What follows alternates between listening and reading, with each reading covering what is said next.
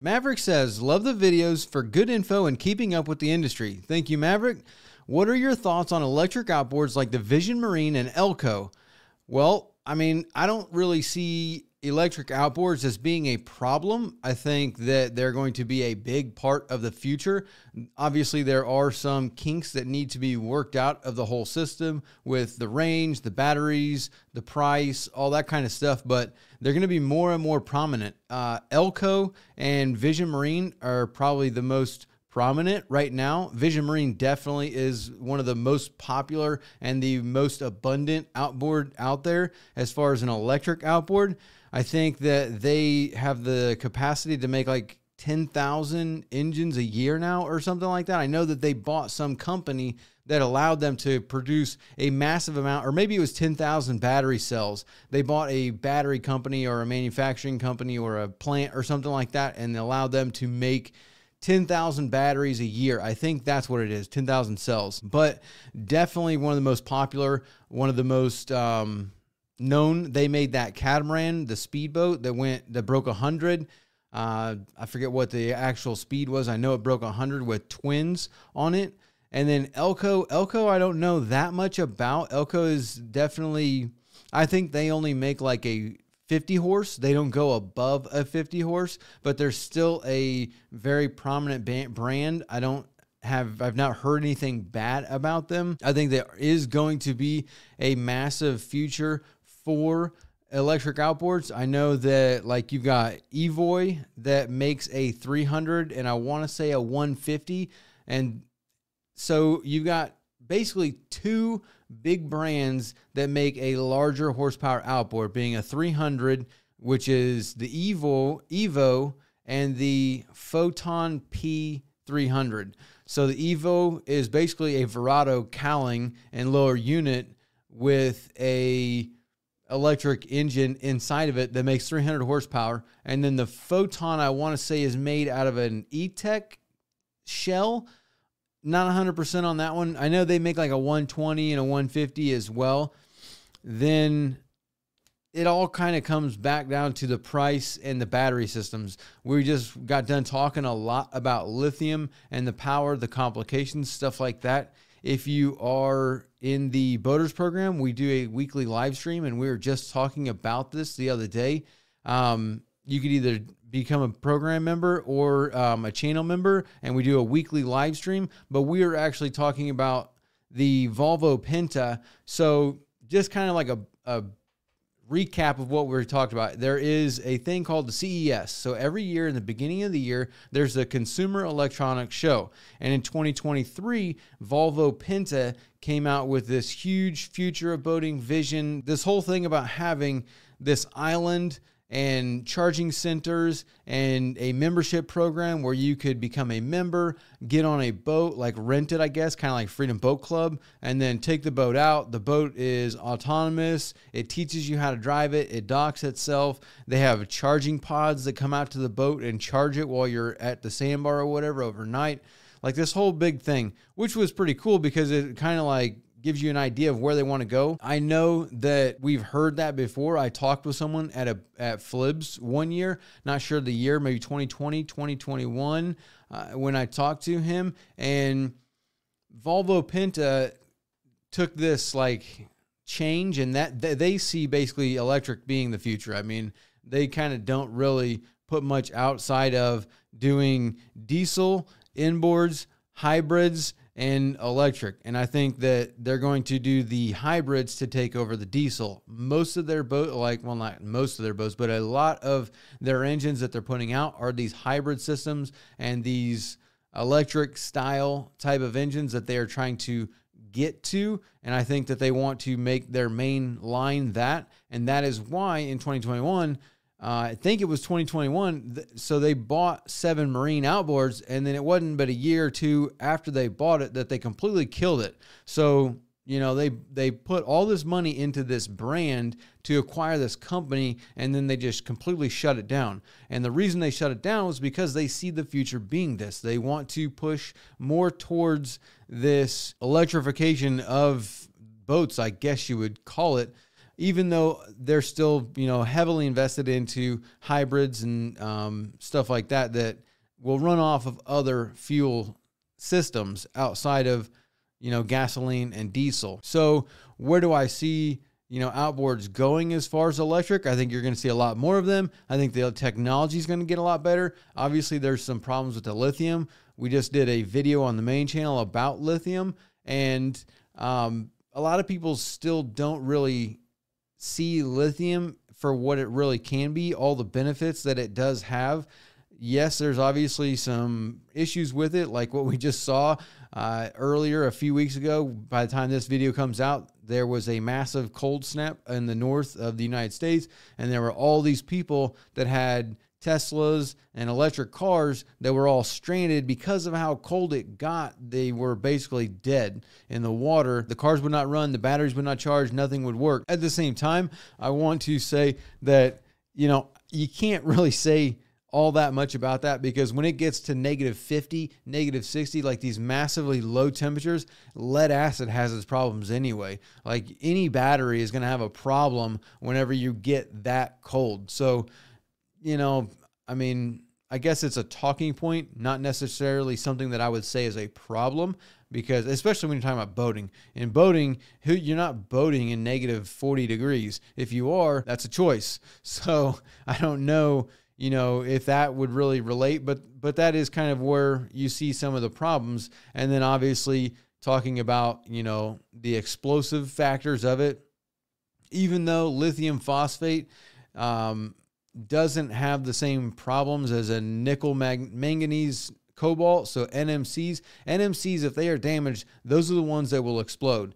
But the problem is that LFP, lithium iron phosphate, which is the main type of battery in the boating world, because they don't have thermal runaway as easy when they're damaged. So you could, stab the battery, and I want to say 99 times out of 100, it's not going to catch on fire. Even though there are some experiences, again, depending on the BMS and the, quality of the battery. Obviously, when you make something super cheap and you just pack it together and people are trying to make money, they can cheap out on certain steps and make things dangerous that they shouldn't be. But, that's a whole nother topic all in of its own. When you're talking about LFP, a good brand and a good product, it doesn't have that issue. But you don't have the capacity and the range that you get with the nickel manganese cobalt. NMC, they are more dangerous, but you get more range and you get more capacity out of the battery than you do with the LFP. There are, obviously new technologies coming out all the time, and they will eventually figure something out to make it, the ultimate product, like solid state. So opposed to using certain types of electrolytes, they use a solid state inside the battery, and that shows a lot of promises. Obviously, I think the main problem with the solid state is that the cycle count is lower. So how many times you can drain the battery and recharge it, the cycle life is a lot lower than an electrolyte substance. And then the graphite, they're using graphite, and then sodium. So sodium is a salt, and opposed to using lithium, they'll use sodium and solid state and graphite and all these other, they're making different chemical compounds to get the best out of each different one to make it cheaper, last longer, and have more range. So if you've got batteries that will last you 15, 20 years that don't explode and have less weight than carrying 600 gallons of fuel, then, the benefits are there. Obviously, charging them, that could be its own problem, its own discussion of, if you burn 600 gallons of fuel on your trips or wherever you're going, how much electricity are you going to use whenever you charge your boat? So does your electric bill go up $1,000 a month to keep your boat charged? Or, that whole mathematic side of things, I don't really know. You'd have to kind of figure that out. We'll figure that out as time goes on.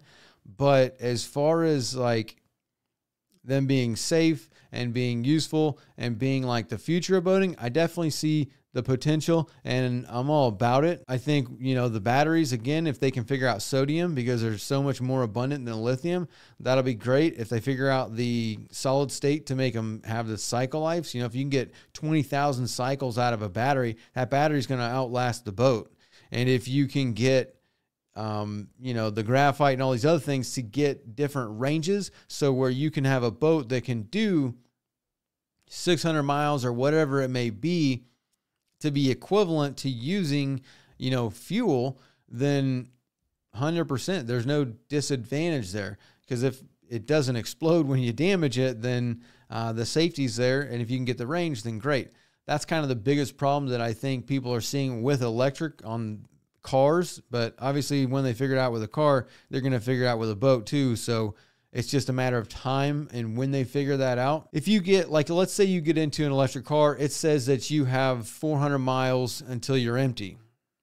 That's all fine and dandy when you're doing 65, 70 miles an hour. But that's not really the true range, because you get in this car and you're doing 90, 95, 100, you're not going to get 400 miles range out of it. You're going to get, you know, 250 or whatever, you know, whatever it may be. I don't know the exact number. That's an exaggeration, but you get the point. The point is that you think you have this distance, but depending on how much you're using it. In boats, we're going, you know, wide open throttle as much as possible. We're using a lot of capacity, a lot of power really quickly. So where does that really put it at? I'm not, you know, sure, but I think it's interesting and I love to see it. We're going to see a lot more of it, I think. And I think that the reliability might be there. I haven't really looked into the weight factors of everything. So I never really put together, like, so we've got this 300 horsepower Evo. I don't know how much that weighs compared to a 300 horsepower V8 engine. So, you know, that might play into to effect on the size of it, the weight. I gotta imagine it's definitely lighter, but I'm not 100%. So if you've got the same distances of the boat with the amount of batteries that you need and the weight of the engine, how much different is that compared to a completely full fuel tank and the weight of the combustion engine? That's kind of my thoughts. And again, I don't really see them being a problem. I think there is going to be a big future in there. And I think that the power is going to be really interesting, because electric power is so much more instantaneous than gasoline. I think that it's going to be pretty cool, honestly. So, like, you know, you get an electric car, when you hit the pedal, like, it's instant power. It, you know, off the line, the 0 to 60, the 0 to 90, all of those records, the 0 to 200 and back to 0, every record for acceleration is basically, you know, owned by an electric vehicle.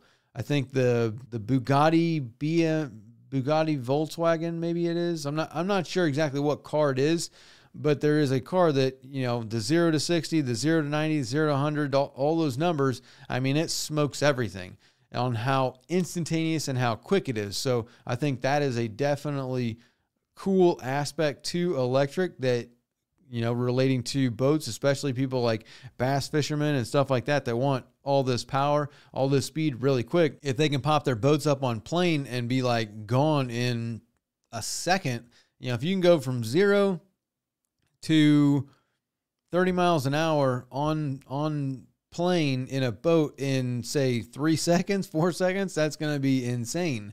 So definitely cool. I can't wait to see more of where it goes and what happens.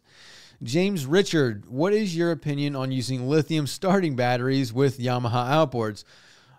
So another question about lithium. We were just talking about it, and Yamaha. So it's going to depend on the battery and your engine, your situation. So Yamaha does not warranty, like, they do not want you using lithium with their outboards as of now. I'm sure that's going to change. Everything's going up. The biggest problem that they have, like Yamaha and most brands have, is that cheaper starting lithium batteries will have an issue with disconnecting and also an issue with charging. So based on the BMS, if you got a cheap lithium battery with a cheap BMS, it will actually disconnect itself from the engine. And when you're running an engine and it disconnects, all kinds of problems could happen. I mean, you're talking about a computer on an engine, and you're just taking away the power like that. You can fry the computer. You can do damage to other electrical components that are on it with a voltage spike. So like when you cut the power, you can have a voltage spike. That's why everybody has, surge protectors and battery backups and stuff like that. Like on your TVs, your computers, and all that kind of stuff, you use a surge protector, because if, you have a lightning strike that knocks out the power, there can be a surge of voltage or a voltage spike that can fry electrical components. So if your battery is being disconnected from the engine because a BMS is just straight up shutting it off, I mean, that's a big problem, and you can damage parts on the engine. Yamaha does not recommend that. There's no warranty. If you got warranty on the engine, obviously, people can say a lot about warranty. I think that Yamaha, Suzuki, I don't know much about Honda's warranty stuff, but Mercury, like most of those brands, the warranty, there's a misconception of like, if you do this thing that you're going to lose your warranty. Warranty doesn't really work like that. Warranty is basically for, a manufacturer defect. So if there's something wrong with your engine and it's because of the manufacturer, then they will cover that. It's not warranty is not insurance. Definitely, on one side of things, because people will treat warranty like insurance, like, oh, I got warranty, so it doesn't matter what I do. I can abuse the engine. I can have all these problems. I can rough it up, and I'll get a brand new one because it's warranty. That's not how warranty works. So if you are running a lithium battery on the engine and you have a lower unit failure, 9 times out of 10, Yamaha is not going to deny your warranty on your engine because you had a lithium battery and your lower unit failed. They're irrelated. Now, depending on the dealership and who's looking at the engine, who's looking at the boat and stuff like that, you could have some stickler that's all about the rules and the lines and be like, oh, this is a problem. That's a whole nother case. But by and large, most dealerships and most Yamaha, people and other brands, like, it's about the consumer. It's about the product. Like, they make a super reliable product and they want people to go out and enjoy it. You want to get out on the water. You want to go catch fish. You want to go run your boat. And they want you to do that because that keeps you in boating. You're going to buy more engines. You're going to, buy more stuff for boats. Like, it keeps the industry going. So to inherently, or what would be the word? So to conscientiously try and deny a warranty because of, some miscule thing like, this. So you're running a lithium battery and you have a lower unit problem. To deny a warranty claim because of that, it's highly unlikely. Someone has to physically decide to do that, and that person is really the problem, not Yamaha. Yamaha is not looking at stuff like that. Now, if you've got a stator problem, a computer problem, and you're using a lithium, yeah, they're going to deny the warranty claim because they're directly related. You know what I'm saying? You've got a lithium battery that's super cheap that cut the power off and fried the ECU of the computer. That's not a manufacturer defect. That's not Yamaha's problem. They're not going to cover that. Back to the lower unit or whatever else, the case may be, like whatever, a flywheel problem or a trim unit problem or something like that. Like if your trim unit fails because of, a manufacturer defect, most of the time, Yamaha is just going to change it out and they're going to fix the problem, and that's it. They're never going to go anything above that because there's no point in doing that. There was a problem with the trim unit and we fixed it. That's it. They're not going to deny your warranty. But if it is directly related with the lithium battery, they will. So that's kind of my 2 cents on that side of things. But using them as starting batteries, if you're using a high quality battery like an Epic battery, an Abyss battery. I don't know if Stealth makes one, but like these expensive but super high quality batteries with the BMS that's set up to be able to use as a starting battery, you're not going to have any problems because the BMS is set up to make sure that you don't have a problem. It's not going to disconnect from the engine. It's not going to reject the charge current and burn up the stator or the alternator or have a problem on that side of stuff. So I think that there's definitely the value there. especially when you look at the longevity. So your lead acid batteries, you've got 2 to 5 years. Sometimes you can get a little bit more based on how you use it and where you're at.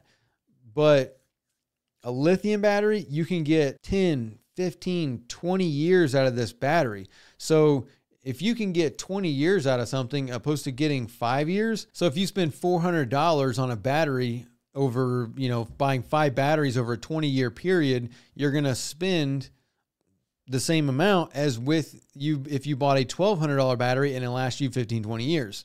So the cost and the having to deal with it, I think the advantage is definitely on lithium there. But at the same time, it depends on the battery and the quality and whether or not it's a good quality battery. Because if it's not a quality battery, then you could have problems. So definitely don't go with a cheap battery. I think, lithium starting batteries will eventually be a huge part of the industry. Like Mercury already has all the specifications. They use lithium a lot, and a lot of brands are pushing to lithium. So if the industry is moving towards this thing, then you can probably guarantee that all the other brands are going to have to move into, this deal being lithium. Whatever it may be, it might end up being sodium or any of these other things that we talked about. Then Steve Myers wants to know, so if you put them on a 100-foot yacht, say 10,000 each, times 2, 20,000, one round trip from Seattle to Cabo and back up at a 20% fuel savings, wouldn't take long to cover the cost and start saving you large amounts of money on fuel. I would cage the props to save them from potential damage. Talking about Sharo props again, and the fuel economy, depending on the size of the prop, you might have a $10,000, $15,000 prop, but it's going to go back to how you're using it. Like he's saying, a 100-foot yacht and going down to Cabo, if you're burning a lot of fuel and you're running long cruises and you're saving 20, 30, 40%, you're definitely going to have a fuel savings there. And it's all about the math. So if you spend, let's say you spend $1,000. No, let's make it easy. Let's say you spend $4,000 a month on fuel. And again, that's not most of us. These are people that have cruisers and do a lot of fishing, a lot of offshore, long trips, or a lot of short trips. So if you're spending $4,000 a month on fuel and you're looking at getting a 20, 30, 40% fuel efficiency, which is what people are generally seeing, let's go with 20%. If you get 20% better fuel economy, that means you're going to spend only $3,000 a month on fuel. So you've saved $1,000 that month. If it costs you $20,000 to get these propellers, it's going to take you 20 months to get your money back and start saving money. So if you double that and you spending, say, $8,000 a month on fuel, and at 20%, you're going to save $2,000. It's only going to take you 10 months to be able to get your money back. Or if you're spending $12,000 a month on fuel at 20%, it's only going to take you 5 months to get your money back. So again, it's going to be a math game, how you use your boat and cruising. Some of these companies, like let's say you own a yacht and you charter that yacht out, or you run fishing trips and you're burning that much fuel a month because you're running 60 miles offshore and back every day or every other day or something like that. Then within a few months, you might be able to get your money back out of buying the prop. Now, if you're running in shallow water, you're running in rivers and stuff like that where you have a chance of hitting ground, then nah, probably not. I mean, you're not spending that much in fuel to what you're going to have to spend to buy the prop. And by the time you get your money back, you might have already be on to the next thing. And then also you have a risk of hitting ground. So if you roll one of the blades over, it's not really a blade, it's like a ribbon, but if you mess that up, then, that's a whole nother problem. But if you're offshore, you're cruising, you're not going to have a chance of hitting ground, and you're running all those trips, then 100%, the savings could be there. I'm with you there, Steve. It's a math game. Bob White, have you looked at the cost of a new 150 or above? I can build and rebuild 5 2-strokes for the price of 1 4-stroke. I don't blow motors every day like you may be thinking. If I get 2 years out of an HPDI, then drop $2,000 on it, I have barely paid over the sales tax of a new one. Do the math. New ain't cost effective for a blue collar dude. I mean, new outboards are definitely a rich man's game. That's kind of what we're talking about here, is the price of everything. And yeah, if you can rebuild 5 2-strokes and get 10 years out of those engines, then definitely worth it. And I'm not against the 2-strokes either. I'm still a big fan of an HPDI. I would still run an Optimax. Like, you know, there's nothing wrong with the 2-stroke. I'm all for you there. It's an interesting idea. There's a lot of people out there at the same time that don't buy engines, don't rebuild them, aren't mechanically inclined. They just want to go fishing. So, you know, for those guys, it might not be the same type of a situation where they have the ability to rebuild them and they, you know, they might have the money to go buy it. So, I mean, yeah, you know, I'm with you though. I get what you're saying. I'm a doofus. I have a question. Just purchased a 2024 Suzuki 175. Tides really affect my ramp depth. Sometimes have to really tilt the motor up so keel isn't scraping bottom. Is it bad for the motor to run it at an angle like that for 10 to 15 minutes? I'm guessing you're saying that keeping your skeg, not the keel. So the keel is, you know, here's your boat, the very bottom, you know, where the two sides of the hull meet, that's the keel. I think you're talking about the skeg of the engine and having to trim it up. So depending on the angle of the engine and the water is going to be the problem here. So with an outboard, you're talking about the exhaust and you're running cooling water. There's water going into the exhaust and then pushing it out. So most exhausts come to the top and then they come over and the exhaust comes out of the cylinders and it goes up and then down and out. So if you trim the engine, like let's say, you know, this is the water and this is your engine, and you trim it up like this, as long as that exhaust is above and, you know, the water line and it's not, you know, tilted to an angle. So if you tilt the engine like this, water is going to just roll back into the engine and lock up your engine because it's going to be able to do that. By and large, with the engine tilted, you know, there is, to a point, I'm trying to think of the exhaust system on that Suzuki and how far. I mean, you probably can tilt it to like this and not have a problem because the water is just going to be in the exhaust and gravity is going to do its job. It's going to be pushing it down. You've also got the air that is coming out. The exhaust is being pushed out of the engine and it's going to push all the water down. Water is not going to have a chance to get back up into the power head and mess things up. That's kind of what the problem with tilting the engine up. As long as there's no chance of water getting into the engine through the exhaust, then it doesn't matter. As long as you got cooling water, because at a certain point you're going to trim the engine up out of the water and you're not going to be sucking in cooling water. So I'd be looking at that before you're able to trim the engine up so far to where you're going to get water that, you know, goes back into the engine and locks your engine up.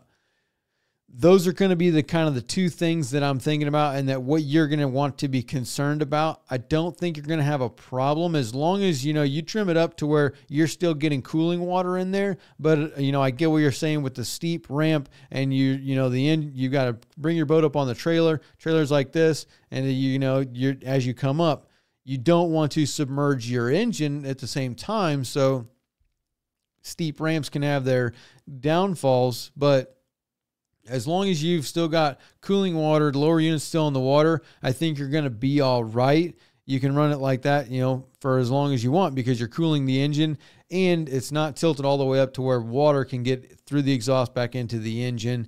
Most engines have been designed to where that's no longer an issue. There were older engines like, you know, the first generation Verado, stuff like that, that had the exhaust so low that was a potential problem. But by and large, most of them, the exhaust comes up to the top and then back down and all the water is being dumped out. And there isn't really a way for that to happen. Again, be very cautious. You might even take the cowling off the engine, look at the exhaust and tilt it up to where you're, you know, trying to tilt it up and see if that's going to be a problem. But I think by the time that becomes a problem, that you're going to have the lower unit out of the water and not be even sucking cooling water.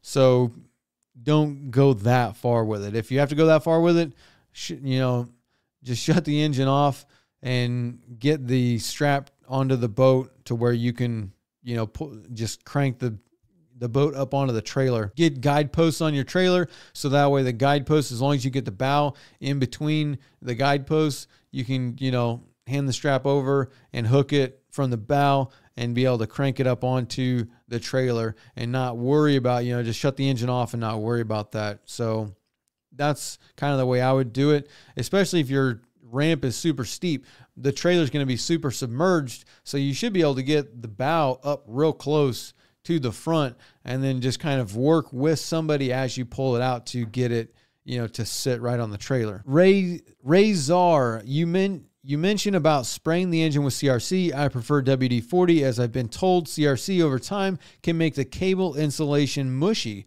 I have not heard that about CRC. I don't know. It could. I mean, you start spraying chemicals on stuff, there definitely could be an effect on rubber components and stuff like that. Even though I have not seen that, I can't say that couldn't possibly happen. I mean, I guess maybe you need 20 years of CRCs to get, evidence of that. But same thing with WD-40. I'm not against the WD-40. I have been told by someone else that WD-40, because it is a petroleum product, that it will dry out and crack the insulation that's on the wires, like the engine harness and stuff like that. Again, I haven't personally seen this happen, even though it is potential. So, weighing the options there. We use CRC, so I'm not going to say not to use CRC. WD-40 is still a great product as well. I do see the correlation between the petroleum, the drying out, and the cracking of the insulation, the rubber insulation on the wiring harness. So if you want to be 100% with it, just go buy YamaShield. YamaShield is, outstanding, and it's like $10-12 for a bottle, and that will give you all the corrosion protection that you need. So maybe even just switching over from WD and CRC to YamaShield, that might be the best 100% way to not have an issue. So let's do one more before we shut it down for the day. Scott Michael said, I was just looking at these for my 425s. The cost is $24,000, and I don't know if I can justify the cost. Right now, I go 0.4 of a mile per gallon at 4,000 RPM and hold 614 gallons that I fill up 1 to 2 times a month. Talking about the Shero props again. So yeah, we can end it on this one. Again, it's a math thing. I did a little bit of an equation here just so we can do it. I can't get the equation right off the top of my head. But if you have 614 gallons twice a month, that's 1,228 gallons. Usually I think people you get 20 to 30% on the fuel savings of it. So at 1,228, if you're going to be spending somewhere around $900 to $1,000 per month on the fuel, so it's going to take you like 2 to 2.5 years to get your money back. So is that savings enough, to unload $24,000 to, over 2 years? Generally, my guess is if you're running 425s and you got 614 gallons, spending $1,000 on a fill up, you could probably find a better way to take $24,000. So I'll put it like this. If you take $24,000 and you invest it into something else, my guess is you'll probably be able to double your money in 2 to 2.5 years, opposed to spending $24,000 on propellers and then waiting 2.5 years to try and get the fuel savings out of those propellers. That's just kind of my thought on that, based on, if you're running 425s, then my guess is you've got opportunities to use that money elsewhere, double it, and, then there's no point in buying the propellers because you can make your money elsewhere and not worry about the fuel savings. If you want to talk about something, drop in the comments below. Email us at askbab@bornagainboaty.com. Check out our boaters program. Again, we do a weekly live stream. We got podcasts, hundreds of courses, or you can become a channel member on the main channel, and we will talk to you next week.